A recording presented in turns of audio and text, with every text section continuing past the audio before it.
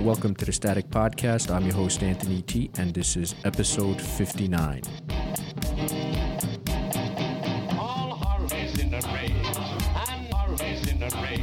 Thank you for joining me on this May 10th, 2022, and let's get into the distractions. Out of the New York Post, we have Chef Mario Batali cleared of groping woman in a sexual misconduct case. Mario Batali on Tuesday was cleared of charges that he groped a woman at a Boston bar, an important victory for the celebrity chef who fell from grace after multiple allegations of sexual impropriety surfaced. Must be a really slow news day. And the next big hoopla we have is that Elon said he will reinstate Donald Trump after the Twitter deal goes through. I don't see what the big deal is since Trump has his own platform called Truth Social, so whatever. And we have the baby killers still at it. Now they're protesting by the Supreme Court justices' houses, by Alito's house and I think Thomas's house or one of them. But that's against federal law. That's up to a year imprisonment if they choose to arrest these people, which they probably won't. And on top of that, you have New York Governor Kathy Hochul proposing to expand abortion access by $35 million to out-of-staters if the Roe v. Wade is overturned. This is all a big ploy by the Democrats to try to get people to vote against Republicans in the midterms. That's all this is. And as I stated in last week's episode, states have their own abortion laws, so it really doesn't matter what this Roe v. Wade thing does. It's just a ploy by the Democrats to try to gather votes for the midterms. And while everyone's worrying about baby killing, the market took a big hit yesterday, which it kind of straightened out. It just leveled off. It didn't go back up to today, but it took everything took a big hit yesterday, which it's just doesn't look good. But have no fear, because President Joey B is here and he had a press conference today about inflation and the economy. So he starts off by patting himself on the back on how he created 8.6 million jobs in his first 15 months, that unemployment is down at 3.6%. And in addition, Americans have applied to start 5.4 million new small businesses. He says the country's on the mend. But get this, the following paragraph, ready for this? The following paragraph, he says, but for every worker I met who gained a little bit of breathing room to seek out a better paying job, for every entrepreneur who's gained the confidence to pursue their small business dreams, I know that families all across America are hurting because of inflation. My brain just melted. Like you just were saying how good it is, and then you just go right into inflation and we're hurting. What is it? Who writes these speeches? He goes on that he wants every American to know that he's taking inflation very seriously and it's his top domestic priority over everything. Everything. Top, number one. What's abortion? And I'm sorry to say this gets much better. It gets better. It totally gets better. Strap into your seats. So he's here today to talk about solutions for inflation, all right? But first, he says, I want us to be crystal clear about the problem. He states there are two leading causes of inflation we're seeing today. The first cause of inflation is a once-in-a-century pandemic. Not only did it shut down our global economy, it threw the supply chain and demand completely out of whack, especially in countries where more effective recovery responses weren't available, especially in those sectors that rely on semiconductors. These supply challenges have been further hampered by onset of Delta and Omicron viruses, and you've all seen it and you've all felt it. And this year we have a second cause, Mr. Putin's war in Ukraine. I mean, get the just blatant lies, just lying to your face, just blatant lies. I don't know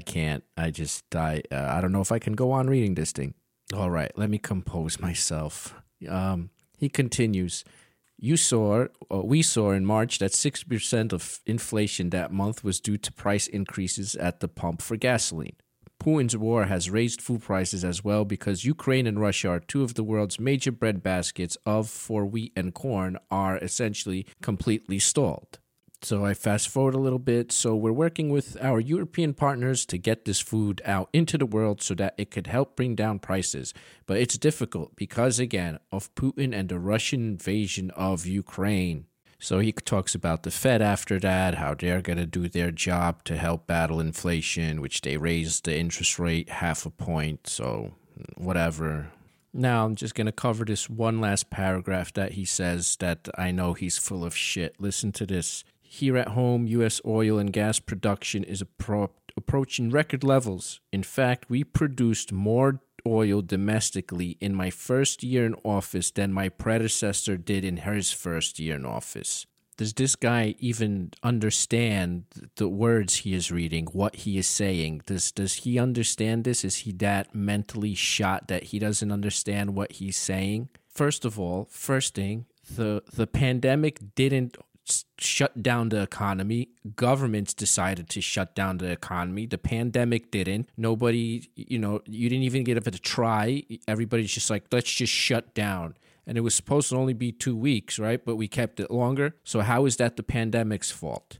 The only way you would be able to blame this on the pandemic itself, if no one shut anything down and you just try to manage your way through it, and people were drastically dying where, businesses were losing all their employees and they couldn't stay open. And that's the only way you could say that the pandemic caused this. But you can't say that pandemic causes because you shut down the businesses the government shut down the businesses out of their own will. So there's no way of being sure that you could say that the pandemic did this. It's false. Now, secondly, just a reminder that when your predecessor was in office, we were energy independent and gas was around $2. But it wasn't all the executive orders Biden signed when he got into office, closing all the pipelines and basically making us energy dependent on other countries. Nobody remembers that, but it's Putin's fault.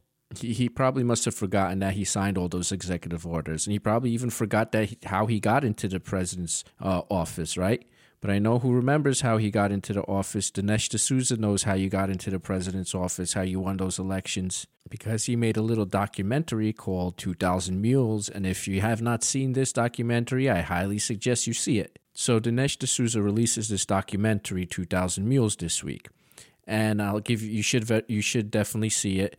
I'll give you a brief rundown. There's this organization called truethevote.org. So they went and they bought all this cell phone data in many states, millions and millions of metadata, a big giant thing of all the cell phones. So basically, if you don't know, your cell phone tracks you all day long, basically, right? And these companies have all this information for sale. So they picked this up, and using geolocation by these ballot boxes that were around, they started, going through this data and seeing certain patterns of certain individuals. So that's how they came up with a bunch of, like, say one state had like 500 people that made multiple runs to multiple ballot boxes.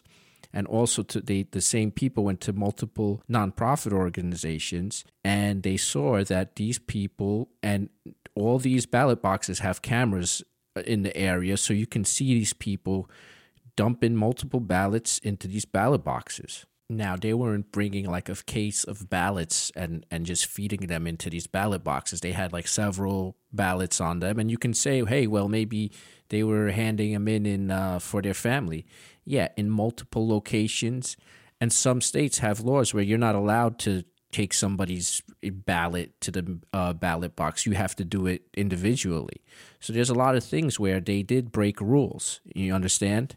So you have three forms of information. You have the cell phone tracking, you know who it was, you have them on videotape, and you know what nonprofits they visited. So this should be an open and shut case for an investigation. I mean, if nothing happens after this, it's I don't know. I just don't know what else to say, because they got caught red-handed. And last year, Mike Lindell had that MyPillow guy had a whole thing, a whole bunch of expert also, but they were showing basically numbers about how the numbers didn't match up in the votes and stuff like that.